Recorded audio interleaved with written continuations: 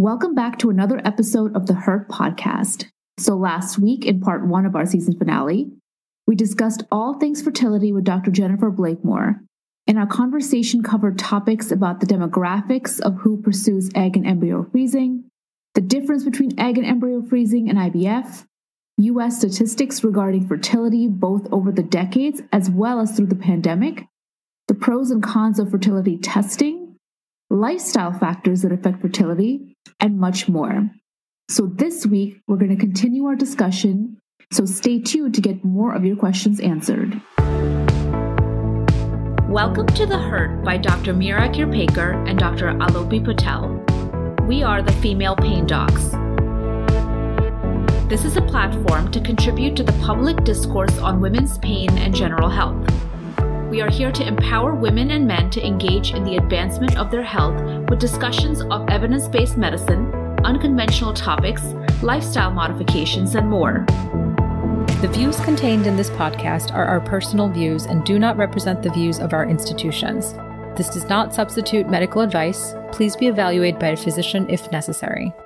Welcome back, Dr. Blakemore. So I think our discussion last week really dove into fertility and highlighted, I think, for many women that you are not alone. So let's start with, so what does the fertility process look like?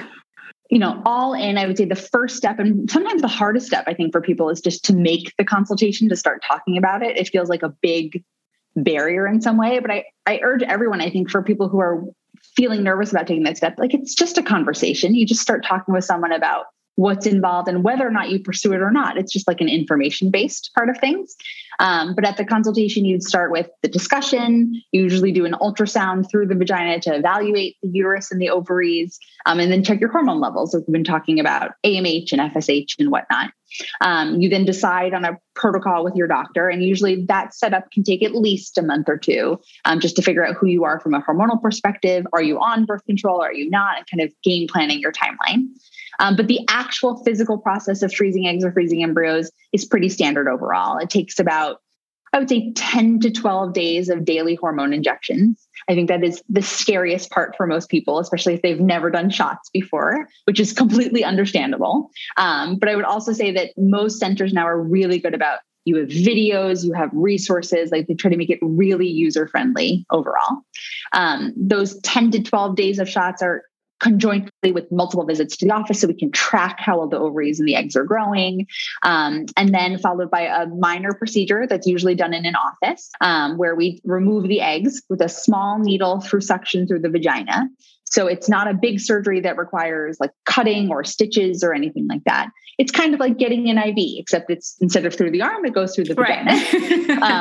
And as a proponent for all things, I don't think anyone should ever have to feel a needle in their vagina. So you do get anesthesia for the procedure. But it's a pretty minor procedure. It's, very safe, 1% of risk of complications. You go home same day. And then I usually say there's about a week of what I call hormone recovery, where you still feel a little bit bloated, a little bit of like pelvic discomfort. I used to make the joke that it might be the work from home phase, which is not funny anymore with COVID. So now I call it the sweatpants with the scrubs phase of things. Right. But by the time you get your period after the procedure, which usually comes about a week or a week and a half later, you're hormonally back to a baseline. It's like nothing has ever happened to you. And all the data really shows that longevity-wise, there's no impact to your health or your fertility or your reproductive tract in the future. Excellent. I mean, I went through that a few months ago, so familiar in terms, but you don't really fully know what something feels like until you actually go through it yourself. And you had told me all of this in great detail in terms of kind of what to expect, but it is different when you're going through it because, I remember my arms were bruised from having to get blood draws like every other day. My lower abdomen was completely bruised. I had little hard knots in there, little bruises, just from having to inject hormones 2 to 3 times a day. And also having an ultrasound, a transvaginal ultrasound, which can feel invasive when you're having it definitely done so often. Definitely. But overall, I would say that it was a very smooth experience. It basically felt what you told me was going to feel like. So it was like what I expected it to feel like. But I will say there were a few things that I wasn't expecting, which is really just like how I felt during it. Like I felt very tired. I was expecting to feel bloated because, all of the hormones, my ovaries are obviously getting bigger. So I'm going to feel very bloated. I felt a lot more bloated than I thought I would, in the sense that, a woman always basically feels bloated during her period, but this was so much more than just period bloat. Like it felt like things didn't like quite fit the same way. You can't use shapewear to make yourself look that's all correct. As good as you want, because there's no way to suppress it. And then I also just felt extremely tired not so much the first week, more in that second week, I felt extremely tired. Are these common symptoms? What symptoms might a woman sort of expect to feel with those hormonal changes happening? Yeah, I think you're spot on. It's interesting. I kind of say that it's like a 1 month hormone event, the same way that pregnancy is like a 9-month hormone event. And it kind of changes over time. But when those hormones of pregnancy or reproductive hormones rise, the lethargy or the exhaustion, because your body's just working harder. And so the energy and the metabolism requirement is much up there. And it's, I think, the same reason if anyone out there has been pregnant before, that in the first trimester, you feel ridiculously exhausted all of the time. And you could sleep 12 hours and it feels like you have not slept at all. And you're just that tired when you wake up again. So that's a very common one. The bloat is for real. There is no way around that. I also like to tell people, and this is sometimes hard to hear, but you gain probably about 10 pounds of water weight in that month, which you eventually pee out. It metabolizes, you diurese at the end, but it's hard. 10 pounds of water weight feels like 10 pounds of water weight. And there's not any Spanx or anything that makes that any better at all. And it took several months for that to completely resolve. Yep. I definitely, right after, for probably, I would say a month or so, I was still feeling not as bloated, but I was still feeling pretty bloated. Yeah, for sure. And it's interesting. I think the last, or one of the bigger questions I sometimes get is about the mood part of things, since obviously there's a big association with reproductive hormones and mood. And I like to make the analogy that I kind of call it the law of thirds, that a third of people, just like some people who love being pregnant and it's like their favorite thing, a third of people feel good on the hormones. A third of people feel exactly the same mood-wise. And a third of people, it's a harder time frame for, where you feel a little bit more sad. It's like a harder mood swing, mood shift part of things. But it's not always the people you think. So I still tell people who have any history of a mood disorder, depression, anxiety, whatever it might be, the law of thirds actually still applies, meaning a third of them feel good, the same, or worse. But I think if that's another fear that some people have, that it's not necessarily going to be that bad necessarily for everyone. Fair enough. Mm-hmm. Are there things that you can't do during this time frame for about this 3 weeks to a month period of time? Can you travel? Not that we're traveling anywhere really, but unfortunately right now. Can you travel? Can you exercise? Really good question. So the answer is no. We ask for restrictions on a couple of different things. So mostly because the ovaries are swollen part, and there's obviously risk when the ovaries are swollen. So we ask to help keep them in place, quote unquote, for no intercourse, no travel, and no exercise, mostly to protect the ovaries. But once you get your period back, and especially if you still feel bloated, you're fine to kind of exercise again and do whatever helps you to feel more normal. The other things we ask for, obviously, during the cycle are no alcohol and no other things that while your body's processing hormones and medications. In terms of the alcohol, I have had several friends go through this process, and not everyone was told to not have alcohol. I'm assuming it's not because it's affecting your fertility, but just more because your body is working really hard, like you said, to process everything else. And so the alcohol might hit you a little differently than it would otherwise. Yep, exactly. It's actually not for the eggs. It's that your liver processes alcohol and also processes your reproductive hormones in these medicines. So your liver is just literally in hyperdrive for that amount of time. Right. Fair enough. Yeah. I would say that overall the experience was kind of what I expected it to be. And it wasn't as bad as I thought it was going to be, in the sense that it was pretty seamless. And I do think that having a little more time, especially now, is the great time to do it, because, you do have to keep up with a lot of appointments, and you do have to kind of even when you're injecting hormones, it has to be, morning and evening, and, sometimes only morning, sometimes only evening. It's really tailored to how your body is responding. And so you have to keep up with all of that. And so you have to kind of be available to do these things. And also, even just starting your cycle, like for me, even when I just started this whole thing, like my period is extremely regular. It comes, at pretty much exactly the same time every month. And that month that I was going to start, maybe in anticipation, I don't know, it started a couple of days early. And I was like on the fence. I'm like, I'm not used to that. It's not supposed to come early. So maybe it's not really, I was almost tricking myself into thinking like, oh, it's probably not, my real period probably hasn't started. But I reached out to you anyway. And that was very lucky because the next I reached out to you, we went ahead and did blood work. You told me to start the hormones. And before I could even start the hormones, by the next day it was like, you were like, start the hormones the next day. And I was like, okay. And by the next morning it was like a full period. And I was like, if I hadn't kept on top of that or been, paying attention to that, it's very easy to miss that cycle. And then now you have to push it back another month. So that's definitely something for women to like kind of have to keep track of too. So you have to have the mindset, the time frame to be able to do that. Right. I think that's a really like beautiful point. I kind of call it like an investment month. You're investing in your cycle and your outcome. So it's hard to not be able to do all the things and have to be flexible with your time and devote. But if you do all of that, the outcomes are there. And so it's just mostly focusing that like, this is your egg or embryo month. Right. And that's going to be the priority for that month, which is fine because it's a short or finite period of time. But you have to dedicate to yourself to get the outcomes that you want. Right. For me, I think I was actually most nervous about the anesthesia, which is hilarious because I'm an anesthesiologist. But that's probably why, because it's like whatever field, no matter what your profession is, like whatever field you are in general, I feel like you know everything that can go wrong in it, and you know everything that you need to watch out for in it. And so automatically, like that's what you might be most nervous for. So that's what I was most nervous for, just because I was like, well, I'm, theoretically, I should be just fine because I'm, all the things. Right. And like we have a certain classification for how we categorize patients based on their health.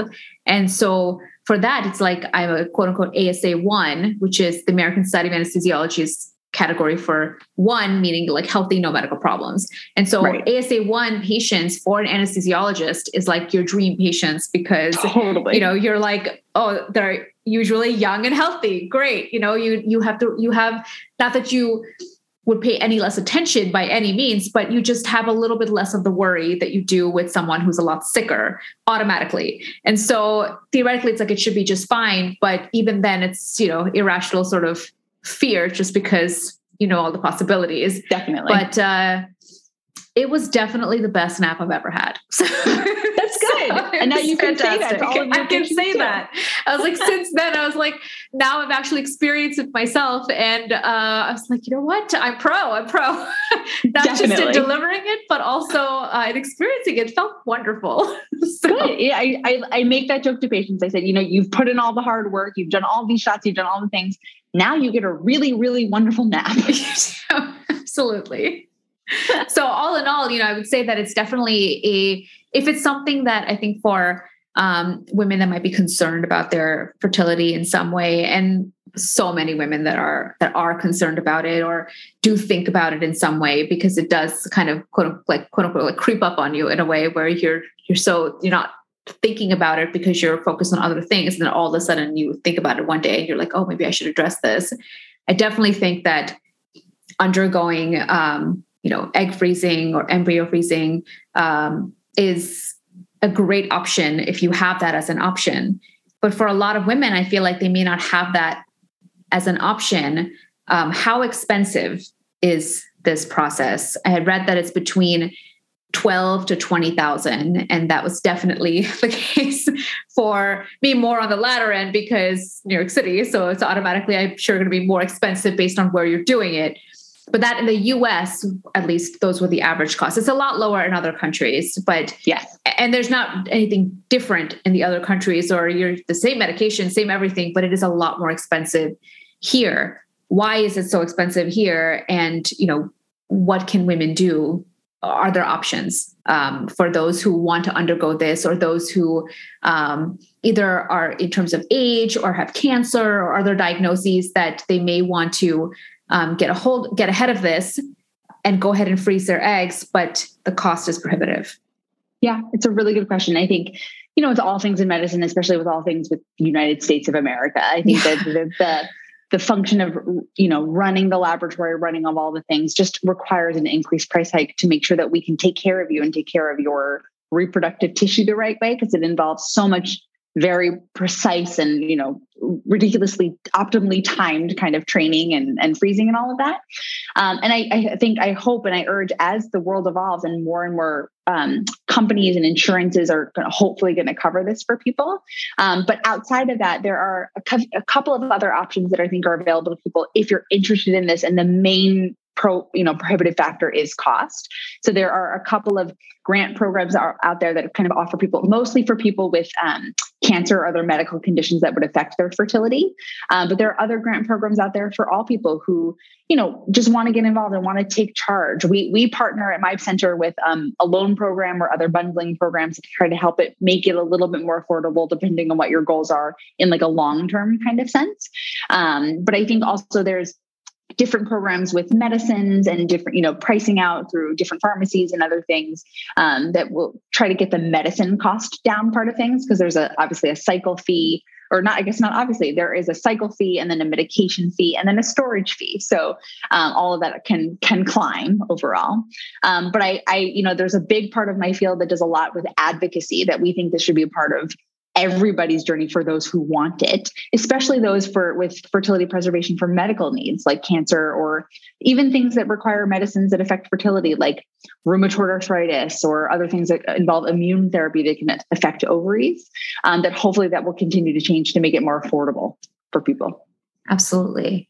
I did like that even in terms of the medications, that the medications themselves were extremely expensive. And I'm sure this varies by state, yep. But at least in New York or New York City, I can say my medications and everyone that I know in New York that, my friends who went through this themselves, the medications did cost about $5,000 US. And that's something that no matter what, doesn't seem to get covered, which is kind of crazy, because how do you do the cycle without it? But, so it doesn't make sense why some places might cover the cycle portion of it, but not cover the medication. But either way, that was the cost. And I did like the fact that, you may not use all of the medications at the end, but you do have to have all of them in case you need them, because, you were, checking the ultrasound, checking blood work every other day and changing the care based on that. And so you may end up using them. And for me, there were, a lot that I didn't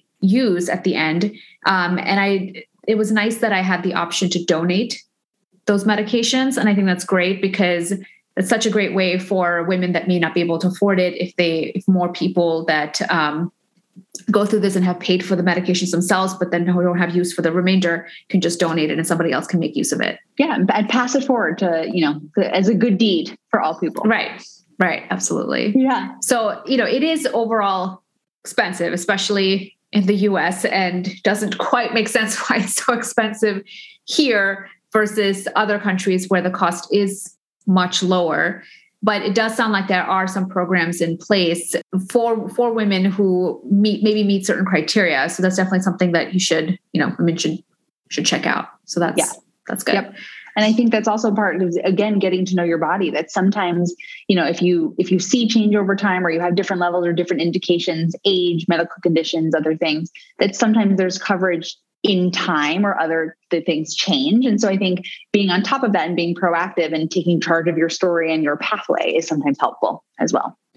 Do you see that changing in the future in terms of being covered more in terms of insurance, or going backwards in some way? Do you see a change happening with that at all? I hope so. I think so far the trend seems to be on a pathway more towards coverage. And I actually kudos to the big companies like Google and Facebook, who are kind of taking power to say they're going to cover for their employees. And I think it's actually a wonderful recruitment tool that people are very invested in this. And that if you have coverage, that if you were deciding, for example, between two jobs and one offered fertility coverage and the other didn't, maybe that's a sway in the right direction. So I think that there's there has been slow inkling changing to offering more and more coverage. Whether I think it'll ever be 100%, which I hope, right. I can't say that I'm sure it ever will be, but I hope so. I think that trend, hopefully, as people, again, talk more about it, show that it's a priority and it's a helpful part of healthcare, that I think people are healthier and happier when they meet all of their needs, and reproduction is a big part of that. Absolutely. Absolutely. Yeah. That's a really good point that, in terms of needs, because that's not something that has been for a long time looked at by employers in any way, as part of like a basic sort of human need might be to consider their own fertility. So the fact that it's slowly changing, that's a very fair point. Fingers crossed. Fingers crossed. Absolutely. In terms of another part of that cost, one thing that I haven't seen get covered in kind of any sense, and I could be wrong on this, but I haven't seen this, at least from what I was looking up and personally and everything, was that genetic testing component of embryos. And what's the average cost for that? And is that something that you recommend women go ahead and do in terms of once they've frozen their eggs, should they go ahead and genetically test the embryos?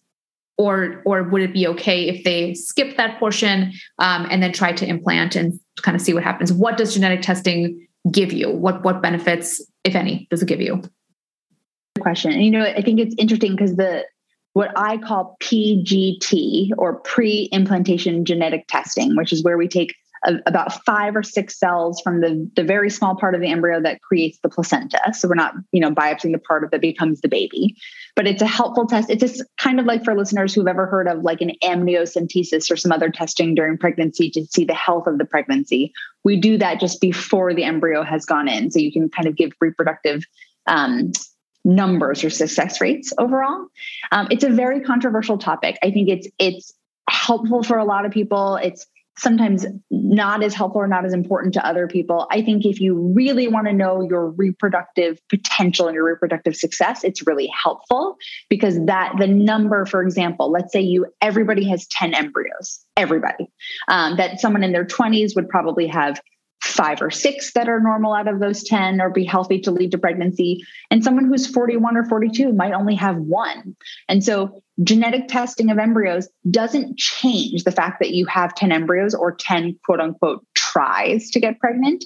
It just hopefully gets you to a pregnancy that is healthier and going to lead to a live birth faster or sooner so that you can select which one for transfer, and hopefully also then reduces the risk of miscarriage or loss, because the number one risk of miscarriage in the first trimester is a chromosomal anomaly of the embryo. So if you know that going in, that embryo number 1 has an abnormal chromosome count, like missing a chromosome or an extra chromosome. For example, an extra chromosome is like an extra 21 is Down syndrome, for example, that you can know that and make your reproductive decisions.